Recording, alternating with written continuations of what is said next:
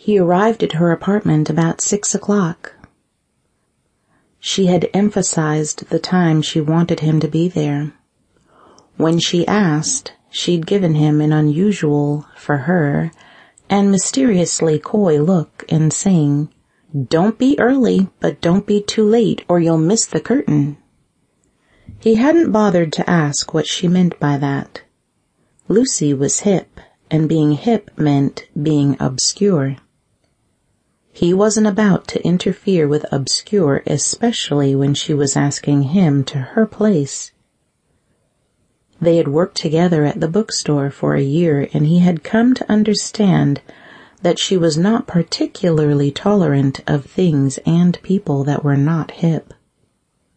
He couldn't stand the thought of appearing as mundane and boring as he thought he probably was by insisting on knowing what things meant all the time.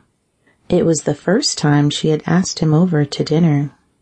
The first time she had paid much attention to him at all outside of work-related conversations, and he didn't want to blow it by being dull and tiresome.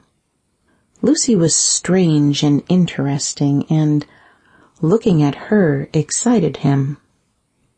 He had thought that his chance to get to know her had slipped through his clumsy fingers. Last week she had quit the job, but then she had come in yesterday to invite him to dinner. So, at 6 sharp, he gave an anxious rap on her door. Anxious? Yes, because there was so much he had to worry about. For instance, if he dressed too ordinary, he would seem like a nerd. Too flamboyantly, and he'd border on yuppie. Both were subjects of scorn for Lucy, and a million more of his all too obvious inadequacies haunted him.